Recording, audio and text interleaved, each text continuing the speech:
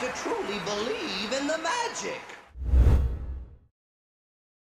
Hey Magic fans, and welcome to this episode of Let's Talk Magic, an Orlando Magic podcast. And tonight you can see that it's down to just Garant and myself. G, how you doing, mate?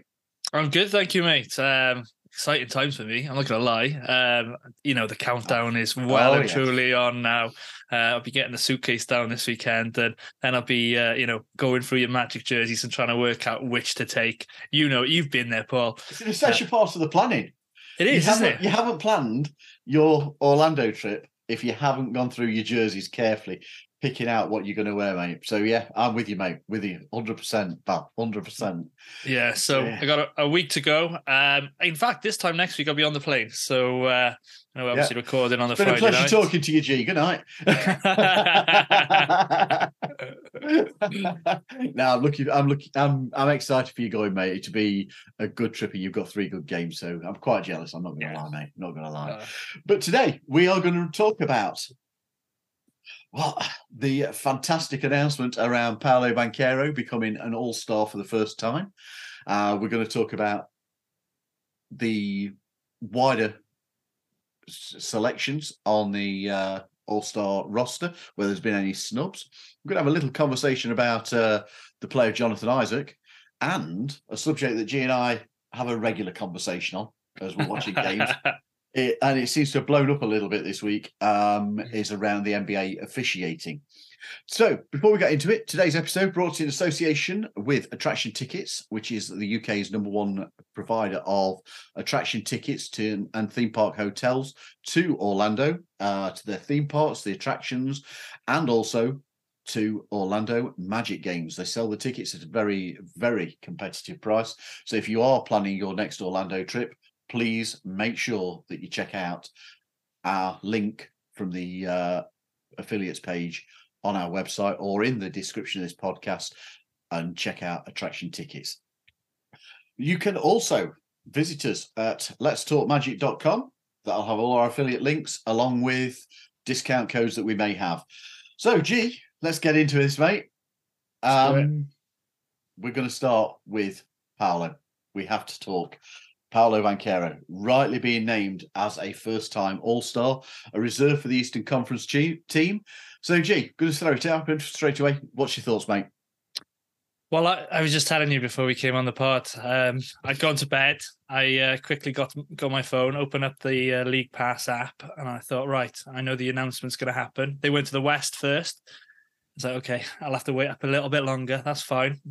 And of course, they kept us waiting until the very last reserve was announced. So it was a little bit of a sweat on just to make sure that, Paolo got in. But thank God he got in. And boy, does he deserve it, You just got to look at, what he's done for the Magic. In his second season, he's come on leaps and bounds. Vegas had the Magic winning 36 games all season. You look at where we're at now, 25 and 23. So we're 11 games off, and we're recording this on, the 2nd of February.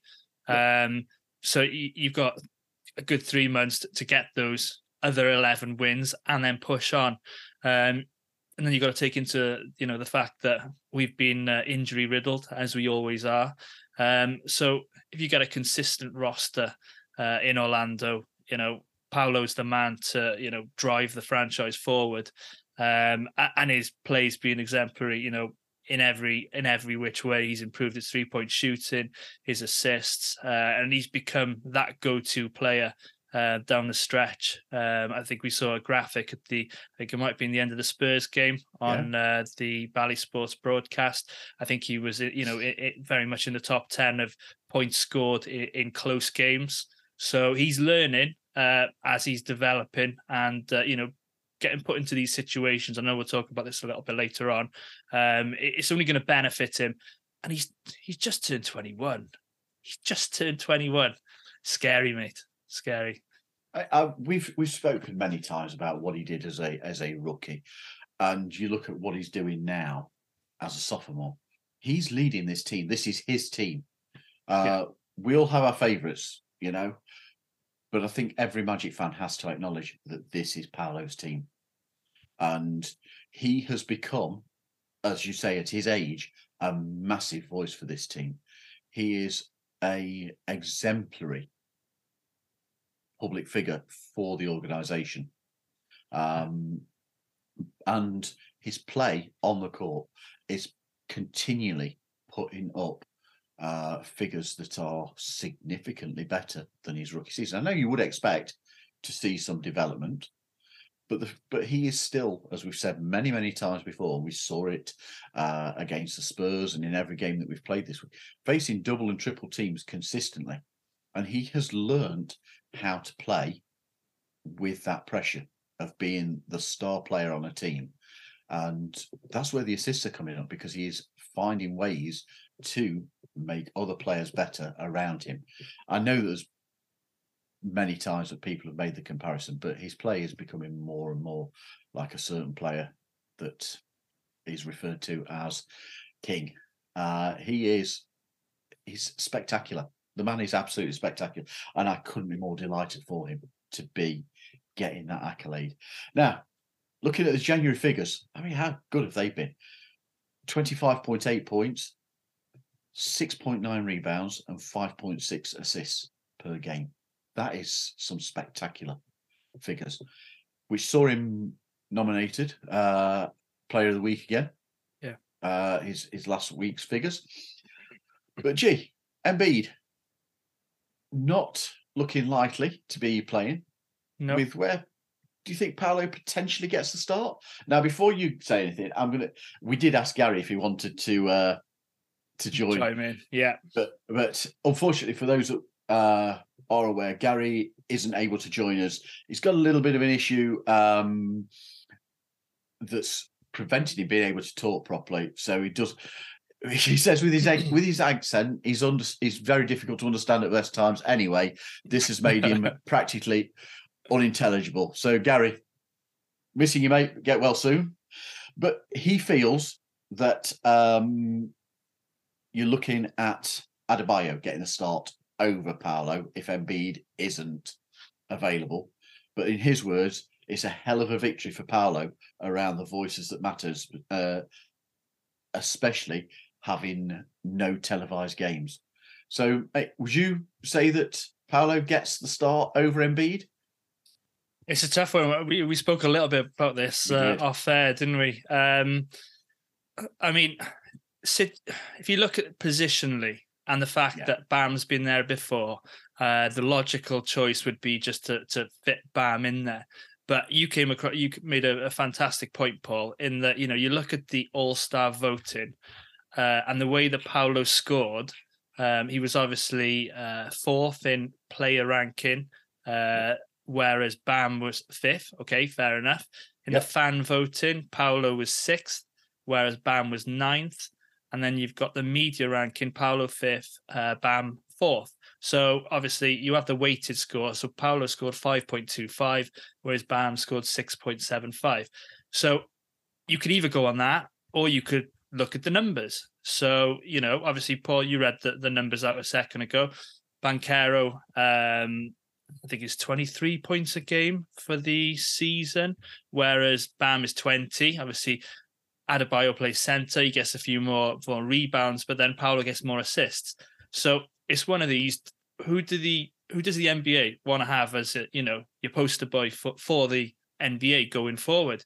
Do you push Paolo into the limelight, even though he's not a true center? But you've got to remember, this is a front court positionally and not a center. So, they've obviously skewed this to forwards and centers grouped. And it's not like it's a competitive game anyway, is it? You're not having somebody down on the block posting up. And it's a bit of fun. So there's no reason why you can't have Paolo Banchero starting based upon those facts. I know, you get Miami Heat fans, probably raging if Paolo did start, based upon the fact Bam's done it before. But for me, you could flip a coin, really, couldn't you? You really could. Absolutely. But end of the day, who does the NBA want to push forward? A 21-year-old, sophomore who's got LeBron-like numbers, as you've stated, or a very, very good center in Bam Adebayo. But Is he the poster child? Probably not. I would like. I'm not going to lie. Regardless of being a Magic fan, for that reason that you've just said, that it's not a competitive game. You're not necessarily playing for position. You're talking about, like you say, front court and guards. So you're talking about a front court position, and the spread of voting. I think that Paolo deserves it to get that start. If Joel Embiid doesn't manage to make the game, I don't think you can argue against the three who were above Paolo in Giannis, Tatum, and Embiid. Phenomenal players, totally deserving those top three positions. To put Adebayo in ahead of either Jaylen Brown or Paolo, who finished joint on the weighted score, I think is a little unfair, personally. I can see the arguments for it, and this is nothing against Bam at all or a Miami Heat skew, because I actually hope that if Embiid isn't able to play, that the player that gets put in that Eastern Conference front court position is Jimmy Butler. I would hope that he's the guy who gets that spot, personally. I find Jimmy Butler quite a decent player, I'm not going to lie. Yeah.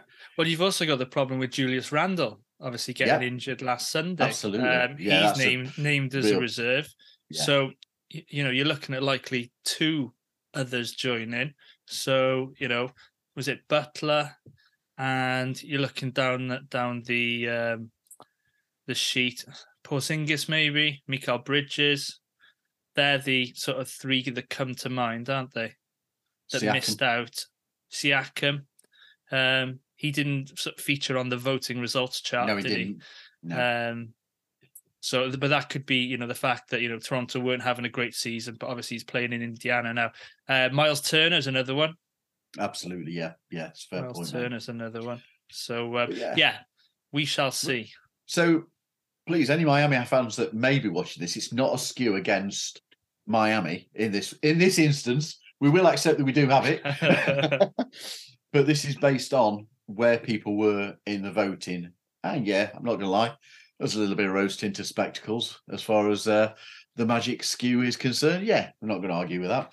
So, let's talk wider than the Magic perspective, and looking at the two rosters, East and West.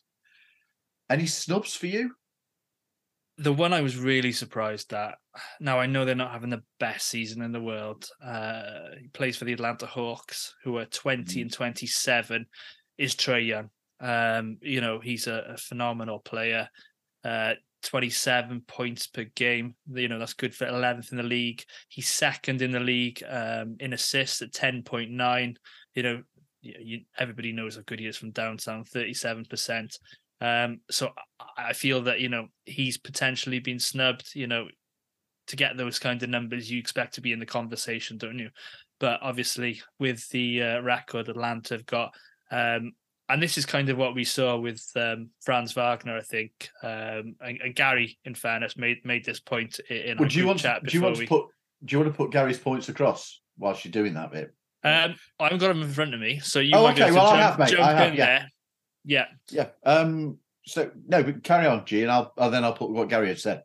But essentially what happened with Franz Wagner is because of the Magic's record, he possibly didn't get, the weighted vote when it came to Rookie of the Year, whereas Scotty Barnes, the Raptors had a much better season than the Magic did.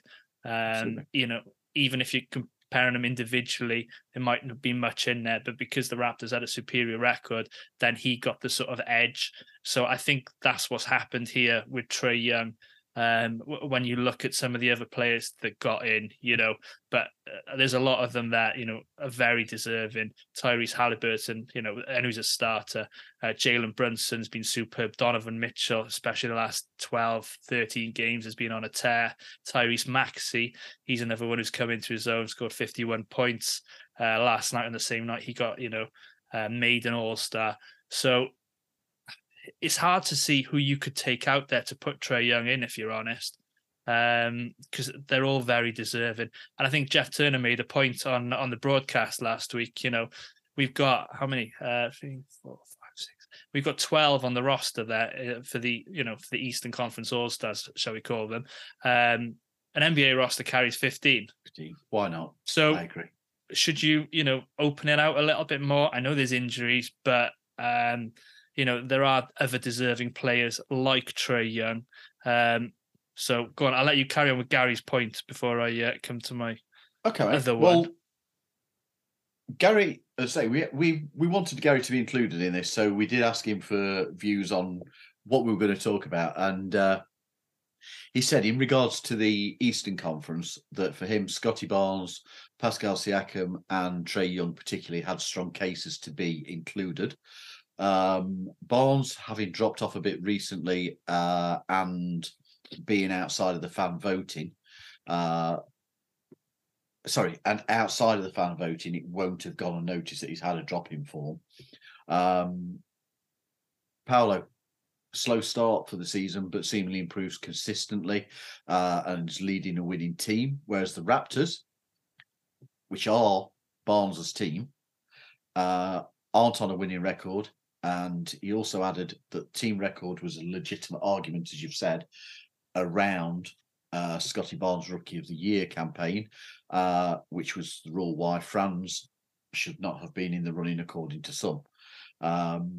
He also says that he can see the love for Derek White of the Boston Celtics, but how can you legitimately argue that he should be above, say, Tyrese Maxey or Trae Young in the guards? But he doesn't think that Trae Young is as widely regarded as we kind of think that he is. Yeah, no, that's all fair. I mean, we're in a NBA UK fans group chat with the other sort of owners of other teams, and the Boston Celtics guys yesterday were like, Derek White's been snubbed. Derek White's been snubbed, and I'm thinking, come on, guys, grow up. Okay, they've got the best record in the East, but this guy's averaging 15 points. I know you can look past the points and the stats and the stuff that doesn't turn up on the box score. But Derek White's figures: 15.7 points, 4 rebounds, 4.8 assists. If you look at those stats, they're not top 45 in any category in the association. And you compare that with Trae Young, who's been snubbed, who's, like I said before, he's second in the league in assists, 11th in scoring. He's a gunslinger from downtown. I can't see how you could have Derek White in before Trae Young, if I'm honest with you. Yeah. And Derek White's, one of those glue guys that, a good team needs, good defensively. But this is an all-star game. The NBA want to put on a show. They want the most spectacular players, who are going to wow people, the oohs and the ahs. You're not getting that from Derek White, I'm afraid. So that's why Derek White is a no from me. So that was my only other point. So Trae Young I'd have in, but Derek White I wouldn't have anywhere near it. No, I mean Derek White is a fantastic. He's one of those glue guys that does everything for a team. His importance to Boston goes beyond the box score, but that doesn't get you into an all-star game necessarily. We've seen it with other players in the past. I think Siakam is quite unlucky. I'm not going to say anything. Would you have him in over Randall? Personally, yes.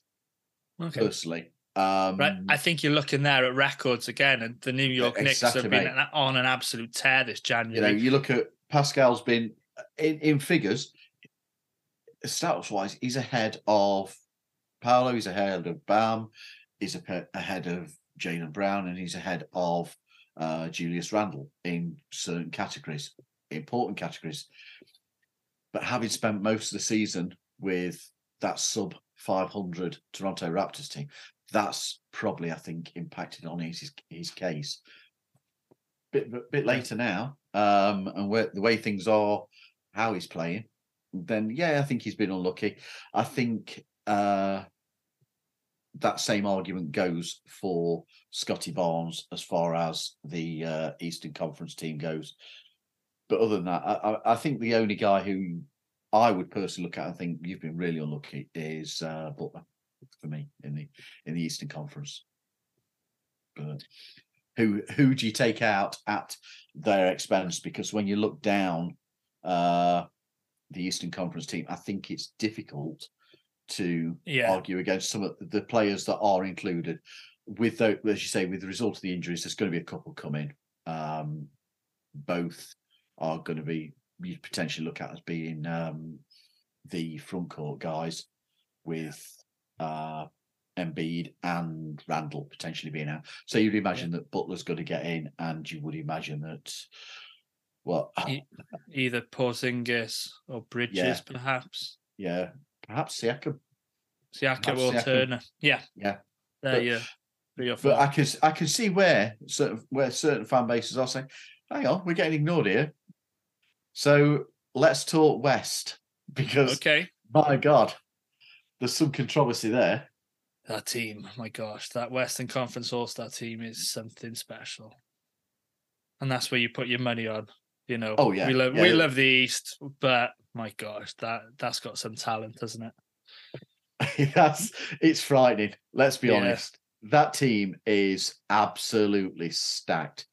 So, is there anybody after that, mate, that you would say you wouldn't have had in? Oh, it's difficult to pull somebody out, isn't it? I haven't got all their stats right in front of me. And, you're looking at that starting five. That's a lock. That is an absolute lock. LeBron, KD, Jokic, Doncic, and SGA. No, you're not touching that, And then you look at the reserves. Anthony Edwards, he's having a great season. You can never take Steph Curry out of anything. Kawhi's having a good season. Anthony Davis, Devin Booker, Karl Anthony Towns. If there was anyone I'd pull out, I'd probably be Paul George, just because I'm not that big a fan of him. But he's a very good player, very capable. So, you asked me to look at somebody I'd throw in. And I'm just surprised somebody from the Sacramento Kings hasn't made it. Yeah. Now, George is probably in the forward slot here. So you're looking at Domantas Sabonis for me. Absolutely. I just had a look at his stats, 19.9 points a game, which is good for 47th in the association. First in rebounds with 13 a game, and 7th in assists as a playmaking big man with 8. So you're averaging 19.9, 13 and 8. So you're flirting with a triple-double there every night. So I think he's very, very unlucky to not make the cut for me. I'd have him in. But then, it's so difficult. How about you, Paul? But I don't see how you can argue against Sabonis's inclusion. They are above the Phoenix Suns, who have 2 All-Stars. They are above the Lakers. Sabonis is, I didn't realize this until we were sitting and doing a bit of research around this. He's 1 triple-double behind Jokic this season. Averaging 19.9 points in the a league leading 13 rebounds and 8 assists. Yeah, that's solid figures.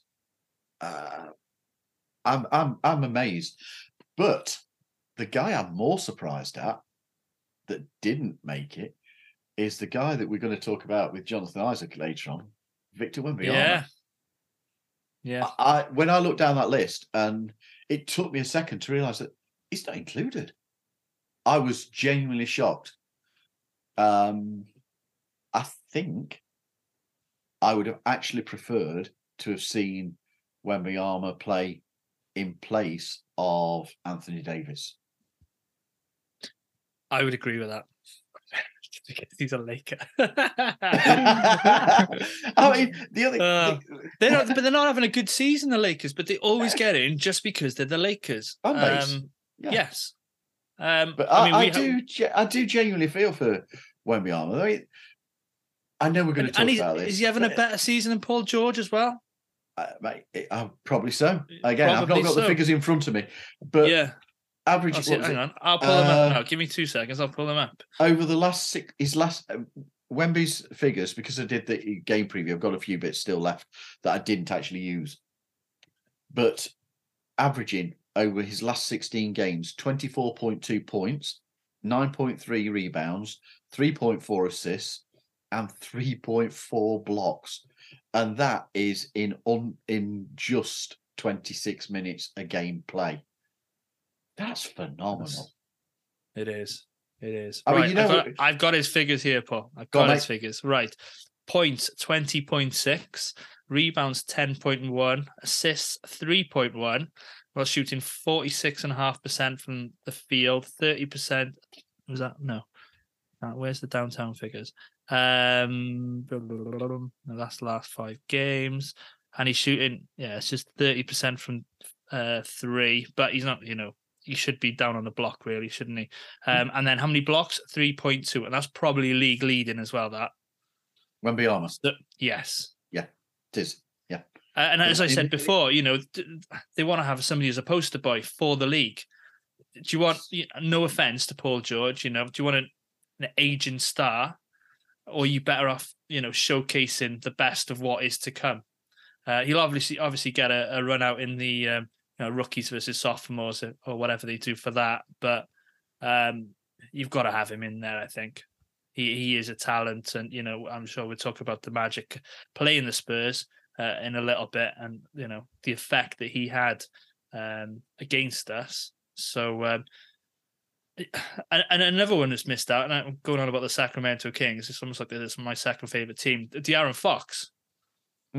But 27 points a game, 4 rebounds, 5 assists. But that Western Conference, man, it's just stacked, absolutely stacked.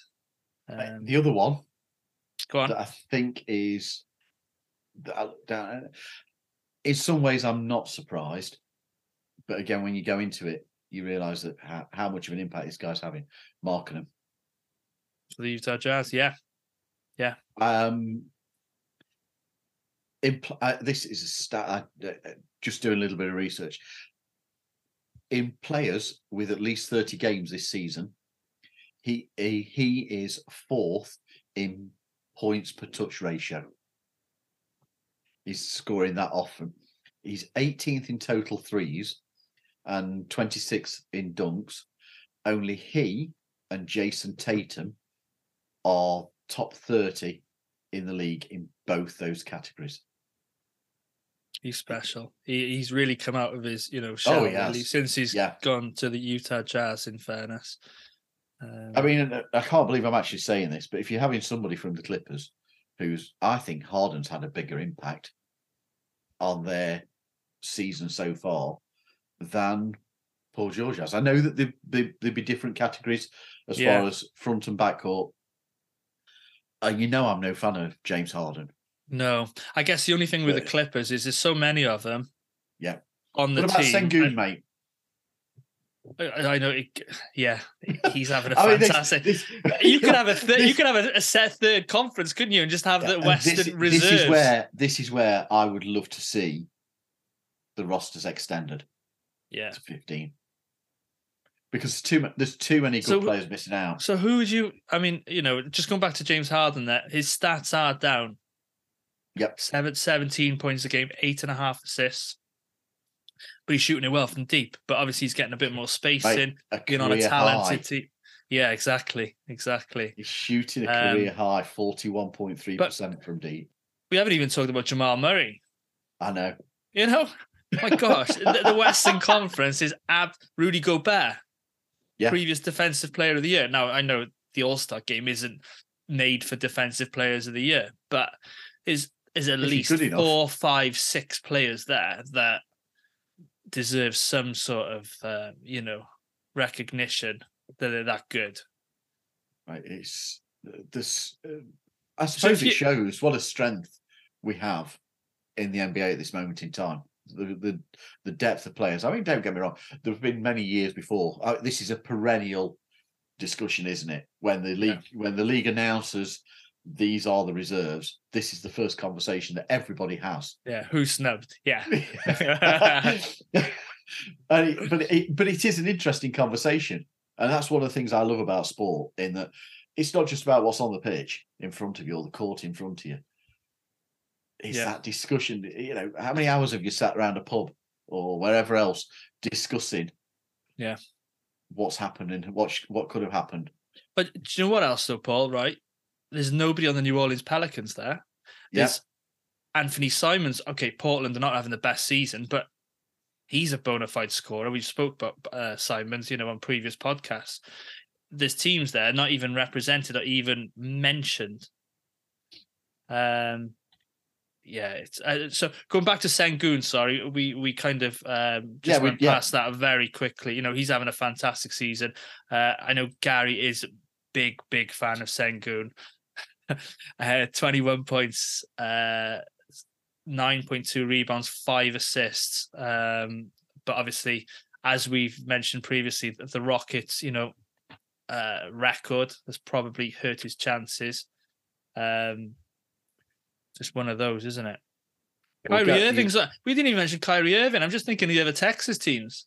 Yeah, absolutely loaded that West. That's a comment that is on a lot of the threads on X. Yeah, no Kyrie, it's ridiculous. The guy's had an impact. I mean, he has found his form again this season. You feel for him being out injured when he's playing so well. Definitely. I know we've not always been complimentary about him, but he's found something again this season, and more power to him for it. Yeah. Coming back to Gary, his comments for the West, madness that a member of the Kings didn't make it. I guess again it's who at the expense of.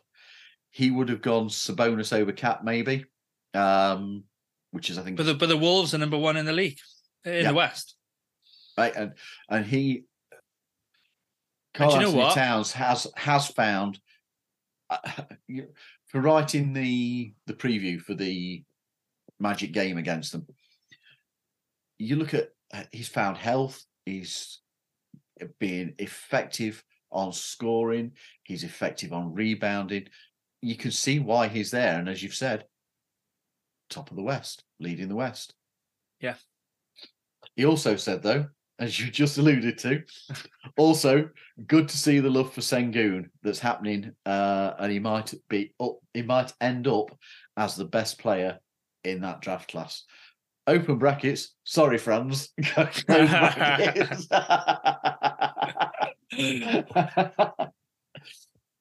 Yeah. But yeah, I think I like Sengun. I enjoy watching his play, and I do think he's been quite unlucky. But the strength of that Western team, you look and think it's genuinely if you removed Paul George, we'd probably be sitting here saying, "But look at what Paul George is doing this season potentially."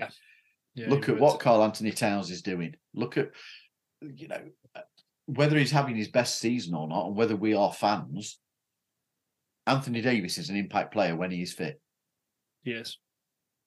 So you're arguing about, well, if we put this player in, you've got to then, I think, justify who you're taking out and why that person is not that player for you. I'll be honest, mate. I think that the coaches in picking the reserves have done a good job. And there's an argument for every single one of them that got in.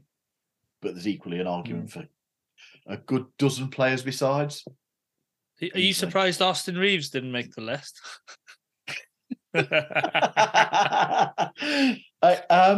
you know what? I haven't looked at the Western Conference final standings as far as voting goes. I know I've got the Eastern Conference ones. Never looked at the West. But yeah, it's amazing that he hasn't been in the lists of why has he been snubbed? Because I haven't actually seen his name in it. No, I'm just going to pull up his figures to see how he's doing this season. I know he had an absolute killer game last night. Obviously, the Lakers beat the Celtics without LeBron and AD. That's what made it impressive. In the game that we were like, can both teams lose? Austin Reeves, here he is. Right, so he's 15.5 points, 4 rebounds, 5 assists. So His figures haven't been as good this nothing season. to shout about, really, No. is it? No, he's another one of these guys who elsewhere he's probably going to be one of your main leaders as far as the team goes. You know, you look at what Kuzma has done now. He's gone away from the Lakers, but being on that team with that pair, you have a more supporting role, shall we say? Yeah, great. So, Great. let's get into it, G. Let's get into the Magic and our road play. My God. Yeah. Before San Antonio, 7 of Orlando's prior 8 away games had seen a final score within 5 points. Can your heart cope with it, mate? How are you feeling about this? I had to phone the doctors a little bit earlier today, and just get an appointment for my little heart. No, well, the good thing is there's no, even if we lose, there's no blowouts. And we haven't seen many, blowout wins either. So we're competitive for 48 minutes generally, which I guess is a good thing, especially, seeing as I mentioned before, we've had injuries. But this is just the growing, isn't it? And I think Paolo alluded to it earlier this week. Everything's happening for a reason. You grow, you get better, you find ways to get better. So as we're going through this, we're getting into situational, circumstances where we're finding, like the San Antonio game, you let an 18-point lead slip to, was it 3 or 1? I can't even remember what it was. So losing 25 lead points, wasn't it, mate? We're 25 points up at one point against San Antonio. Was it 25? And they got back to within 3. Yeah, within 3. So it's the learning, how to cope, losing leads, taking leads at the end, closing games out. Obviously, it's a learning curve for Jamal Mosley as well, as and when to put Jonathan Isaac in there for defensive purposes, seeing what works, seeing, which players fit well with each other, because he's not going to just have a, magic crystal ball. We all love that, but he needs to see them out on the court playing against the other professional athletes, drawing up plays, seeing what works. It's generally give it to Paolo, but Paolo's got to experience, having the ball at crunch time, 5 seconds to go. You've got 5 seconds to make something happen. And we've seen him make things happen, but at the same time, we've seen him give the ball up against Miami. So it's all learning and it's an experience, isn't it? So we've said at the beginning of the season, we expected maybe 43 wins or so, 41, 42, 43. Yep. And at least a play-in, if not a playoff spot. We're on course for that. We've had injuries. God, I mentioned it 3rd time in the podcast now. But it's literally all a learning curve. And we're basically finding out who we want to continue with. Because at the moment, you're looking at that roster and, Paolo, Franz, Suggs, and Isaac. I'd say they're the 4 untouchables. I don't think there's anybody outside of those 4 that you'd say, right, I'm not going to move him for, somebody who could better the team. Now, I know there's a couple of rookies on there and other players who are very valuable, be it the locker room or talent-wise. But it's about, growing to be where we want to be. Do you agree? Oh, mate, yeah. I'll say what Gary said first. Magic road play for him, it's all coming down repeatedly to health and guard play. The other thing I would throw in there, and I guess it's partly related to guard play, that's our turnovers.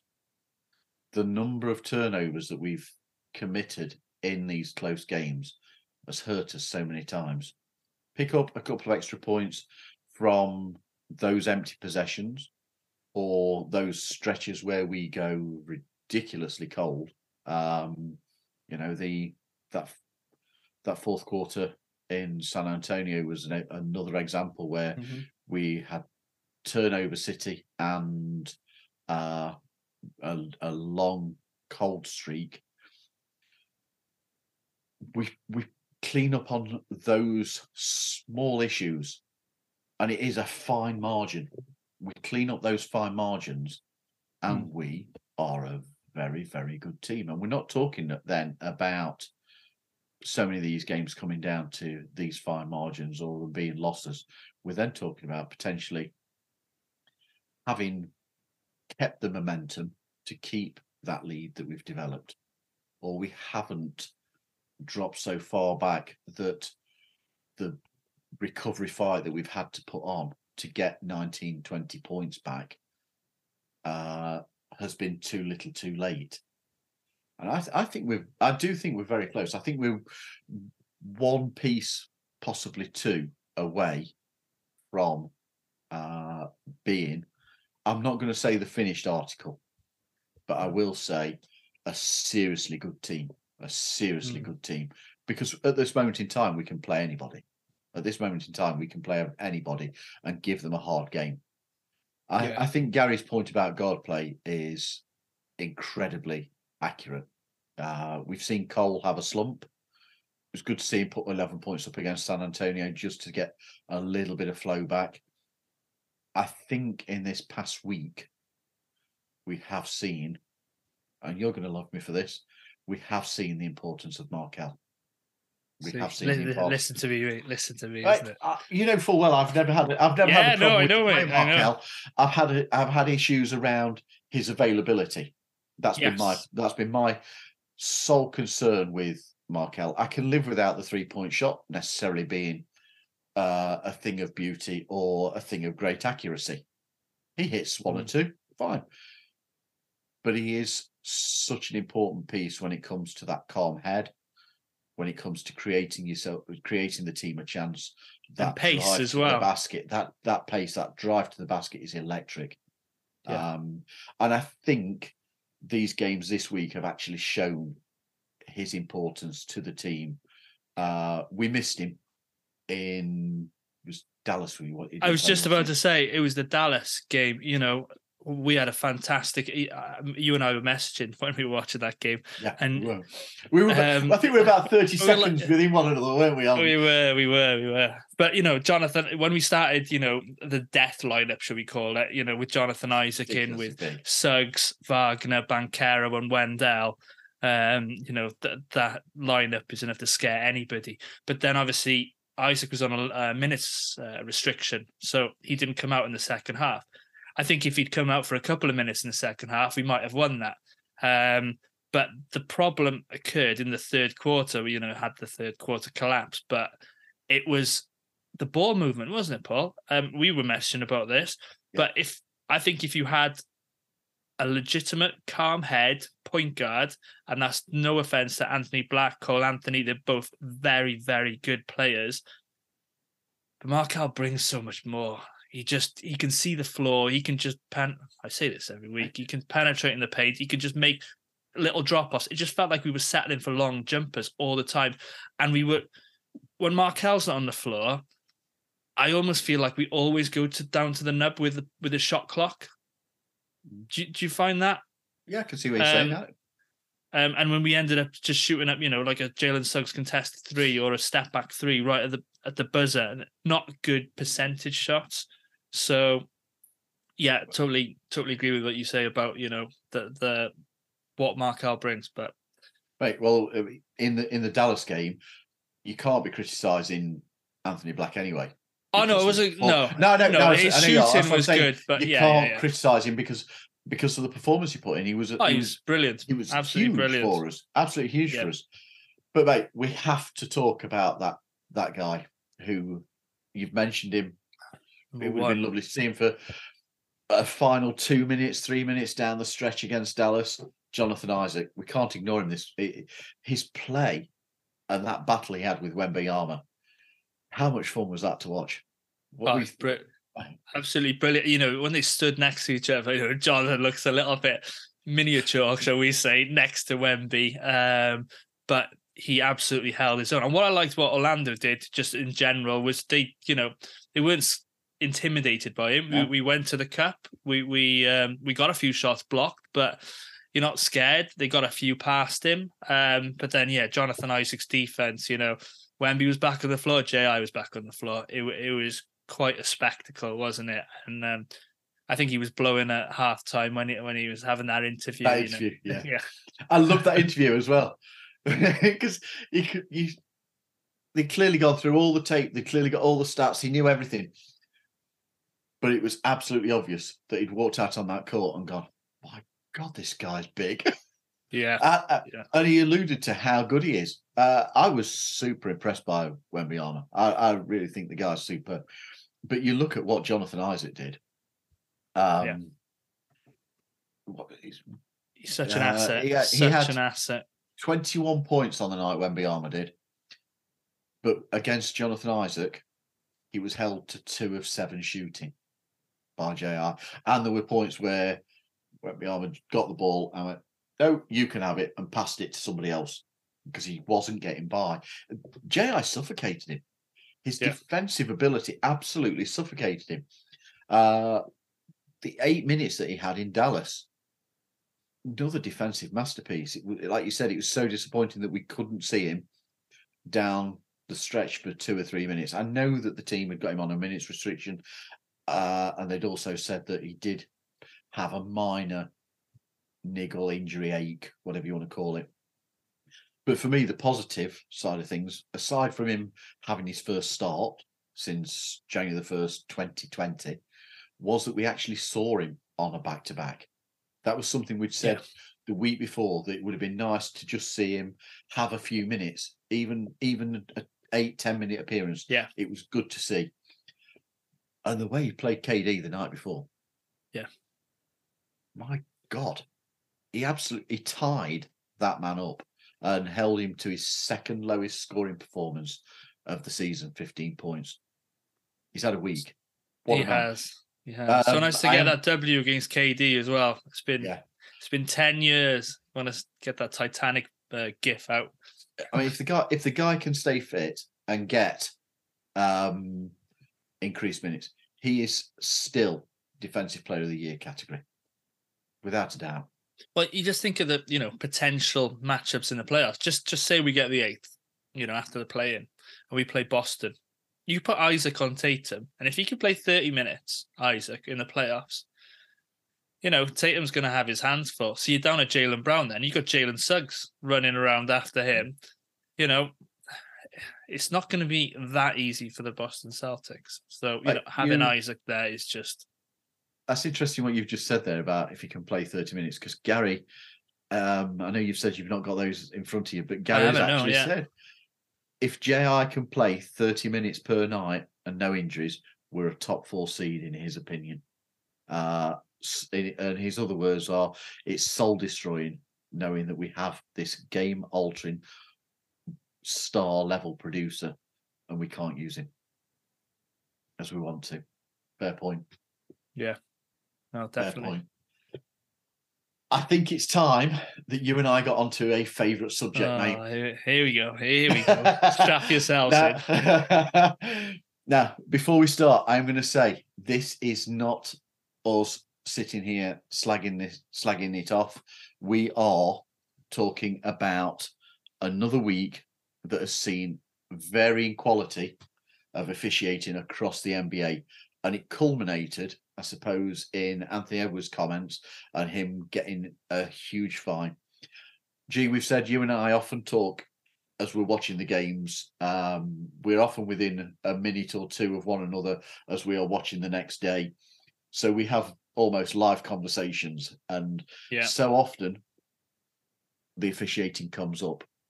Yes. I think the Dallas game that particularly bemused us this week with the Dallas Phoenix. But mate, the Dallas one, wasn't it? With the three throws to make 4 3 to make 4. I've never heard of that in all my life. So, G, if somebody wants to explain it, they're more than welcome to come on and explain it to me, because I've never heard of that. That was thoughts. Well, some of the issues here. what we decided to try and think up was ways to make it better than we currently have in the league, and that is that has been acknowledged by, I think it's the commissioner of the NBA, that officiating needs to be improved and communication needs to be improved. So come on, mate, let's get into it. Do you want me to start with some of the suggestions that I've seen? You start with some suggestions that you got there. Some of the suggestions I have seen as we've been reading about this subject this week is to have extra officials. I'm not sure how that works because you've still got to have consistency. I think the one I do like, and I've liked for some time, is trying to recruit ex-players into being officials. I think that's what I think. At the risk of slowing the game up, I think that the challenge system needs to be a little overhauled. I think you should be able to have an increased number of challenges, be it one per quarter, and keep it if you are successful. I don't think that's over asking. No, because in fairness, to jump in there, we had a challenge against San Antonio, which, we blew the challenge in the second quarter, I think it was, and then there was a couple of incidents later in the game. Who was it? Dominic Barlow traveled and made a layup, and you're like, travel. We literally had nothing we could have said or done to see if we can get that overruled. Just one incident, perhaps, but the fact your hands are tied, it's just, it doesn't make sense. Or it should be at least, one per half. Yeah, I agree. But certainly, I think you need more challenges, and I don't honestly believe it slows the game up that much more because we have, at this moment in time, we see delays as players are stood debating that call. You've already got those delays. Another one that I've seen. And it gives you a chance to go and get a beer, doesn't it? Absolutely. Think of the sales increases in the arena. Another one that I've seen is that the challenges are done by the replay centre and not the officials involved. So as they're that's a very not judging themselves. Suspensions is another suggestion. I like that. Some of them we'd never see. No, I know. So, no names mentioned. And another suggestion that there's been is that the officials are available for post-game interviews with the media. Yeah. I'm not sure how much that actually improves the game. That one particularly. I'm a fan of ex-players particularly being officials. I am a fan of that idea. And I am a fan of changing the challenging system to have an increased number of challenges. I like the idea of the challenges being done away from the officials who've made those decisions and not part of that officiating team. And I also think that we have to look at some of the extending the items that you can challenge upon, because at this moment in time, there's certain things that you look and think that's a clear error, but it doesn't fall within the remit of being able to challenge. And I think so I think that there's little tweaks that the league can do. But for me, mate, do you know what I'd add in? Please. In the Premier League, they have a table for the officials, and it tells you how many bookings that official's made, how many yellow cards he's given out, how many red cards he's given out. And, it's just readily available to anyone just to have a little look, probably for betting purposes, every weekend, really. But if you had a league table on the officials, just categories like most overturned calls from challenges, for one. Yep. Just so, you want to help them. You want to try and make them better at their job. That's all you were asking. And this is where I said that at the start of this that we aren't here criticising, because you're talking about a game that is extremely fast moving. Yeah, players are moving at great pace. I mean, we've all been sat in arenas and marvelled at the speed of these guys. Yeah, thought process, the speed that they handle the ball at, and you are asking people with the naked eye to look and pick up what is happening across multiple players at once. Now, I realise that one official is supposed to be looking at this part of the court, and the other one is looking at that part of the court, and the other one is looking where the ball is. Those sorts of things. But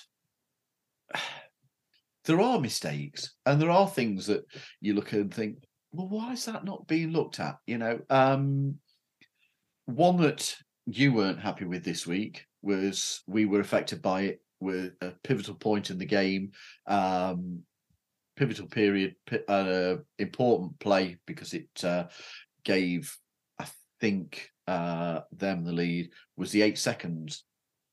Oh, Derek Lively camping a tent in the lane. Yeah.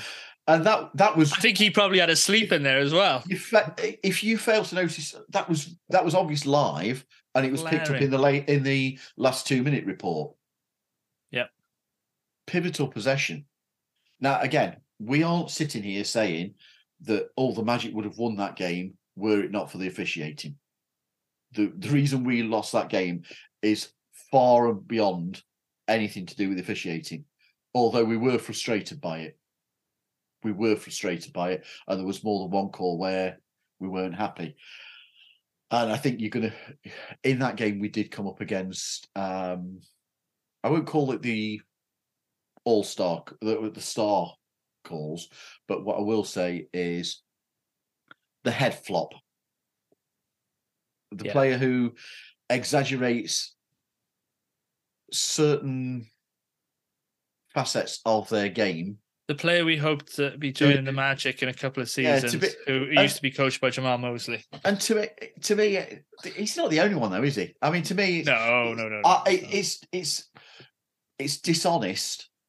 It's not, it's not. That's not the official. That's not down to the official that player is playing in that way. And I understood. I thought that the flop call was being brought in to try and it's not been, but that's not been. No, we've had a couple of minor calls, haven't we? But we haven't seen it enough just to sort of make, which suggests that rule is too hard to implement. Yeah, or they're just too scared to do it. Yeah. So again, there's something else that I think can be looked at to help the officials, because that it's either too difficult. I mean, we see it week in, week out, watching football over here in the UK. The handball ruling is just ridiculously complicated. Nobody knows what it is, and it leads to massive controversy every week. And I think there are certain things in the NBA as well that it's too difficult legislation-wise to implement it properly, and that's where you don't get the consistency, which is where so many of us get frustrated. You don't get sometimes you're not getting consistency from that same official throughout the game, and there's certainly not each official calling it the same. You look at, what was it this week? In that last 2-minute report, we'll come to the Anthony Edwards one. Let's talk about that, where SGA sort of grabbed his arm, and the league, that it wasn't called at the time as a foul. And the last 2-minute report doubled down on what was a clear error, called it, was it minimal contact? Minimal contact, inconsequential contact. Right, go back to last season, and Jason Tatum did exactly the same thing to LeBron James, and the league officials were apparently having sleepless nights about it. Because it's the Lakers. And doubled down on that same call, SGA on Ant-Man this time around. It doesn't make sense again. So you look at those two incidents and they are identical. And there's no consistency from the NBA officials on their the overarching. I'm not talking about the individual official on that night. We're talking about the organisation. One, it gave them sleepless nights. One, it's minimal contact. Which is it? No, I know. And then that same game, LeBron having that absolute tantrum on the floor. Rant. Yeah. Whereas, I'm just thinking, Vucevic and Bamba and people in the past have, slammed the ball against the end of the basket, and we get a technical, but LeBron's allowed to rant and have a little paddy on the floor, isn't he? But no tackles for LeBron. I think the closest we've seen for it this season was, and I'm struggling to remember which game it was, but Jamal Mosley was. Oh, he was livid, wasn't he? Did I send you a photo on the group? Yeah, his eye. He was. I forget which game it was, and you could see that the official was kind of stood there. I think it was Miami. It might well have been. But you can see that the official stood there thinking, I've got to let you have this one because you know what? That was an awful call. And we got a real soft one immediately after to kind of almost balance make it right. Yeah. But going back to what I said about this league table. So I said, the most overturned calls, most errors in the last 2 minutes. And it's just a learning thing. For the officials, and you mentioned Secaucus there, but any call or out of bounds stuff, I suppose it happens. Review in the last 2 minutes is done by Secaucus and not by the officials on the floor. I mean, the one I'd like to see the last 2 minute report actually extended. Well, like last 5 minutes. Well, it's all right saying, look, it's done for. Because they need to do it for the whole 5 minutes, really, because they need to do the whole 48 minutes. Yeah, it's done for the last 2 minutes of what I can't remember what the parameter is, but close games. But within 5 points, I think it is. But if you have some horrendous call in the first quarter that has had an effect on the game, or you see your best defender hit with a foul that was never a foul because you've lost your challenge earlier, that's already affected the game long before those last 2 minutes. And it could be that you're 10 points down as potentially as a result, because you've had to sit, be it Rudy Gobert, or you've had to sit Jonathan Isaac, or whoever else it may be. You've had to sit that player because of that error that you've already used your challenge and can't use a second one. You think these officials are audited on the full 48 minutes of games, and why did you make that call, etc. I know a guy who's a referee in the League of Wales, and it's quite robust what they have to go through, and they've got to justify every decision. So you'd think the NBA had something like that in place, but obviously that's not going to be something that you or I get to see. But all we're asking for is consistency. And for both teams at the same time. I would a consistency, and I would like to see an openness, not just picking and choosing what they respond to on X. Yeah. What was it this week? The first one about one of the Magic ones where Doncic got hit by Anthony Black, and I don't know where people were moaning about that being a foul. It was a foul. AB did get him across the arm. I don't have an issue with that. However, to create that space in the first place, Doncic has extended his arm long before that. The first thing you learn in officiating is to look at all the angles. No, they got destroyed, didn't they, after that? It was really, really funny. Really funny. And they never chose to react again to that. But we just want consistency. So I think that's going to do it for this week, mate. It will, mate. It will. Yeah. So before we go, going to give a shout out, as we always do, to our Patreons. Thank you for the amazing support. Barry Carr, Paolo and Franz Warmth, Ollie Law, Gary Clark, Angus Craig, Dylan Holden, Alan Kane, Tom Soane, Mark Joss, Sean Moore, Liam Radbourne, Andy Linley, Stuart Benzies, and Drummy Drum. We genuinely appreciate you. I've missed out there. Paolo and Franz Warmth, I think. No, you had him second. Did I read that? Did I read that? You read him out. I couldn't He gets remember if a I'd actually second read. shout out. Oh, well, there you go. After doing the game the number of errors I made on the game preview this week. I'm looking forward to seeing these later. Oh, the Dallas, the Minnesota game. Minnesota game, 18 takes. Wow. 18 takes. I will tell you all that I got 6 minutes through one of them, started reading stats about how Minnesota were 10 and 28 on the season and sitting 15th, and realised I hadn't edited the San Antonio Spurs details out and had to start that preview all over again.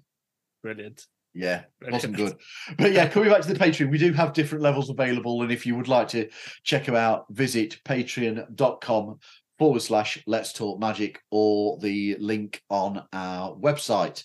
If you enjoyed this episode, please give it a thumbs up, hit the subscribe button on YouTube, and don't forget to set the notification button. Leave us your comments, reviews, questions. We love the interaction. Please share what we do. It helps us hugely grow the show. Follow us Facebook, Instagram, TikTok, X. All the socials are at Let's Talk Magic. Thanks for listening. Thanks for watching. From G and myself, until next time, let's go Magic.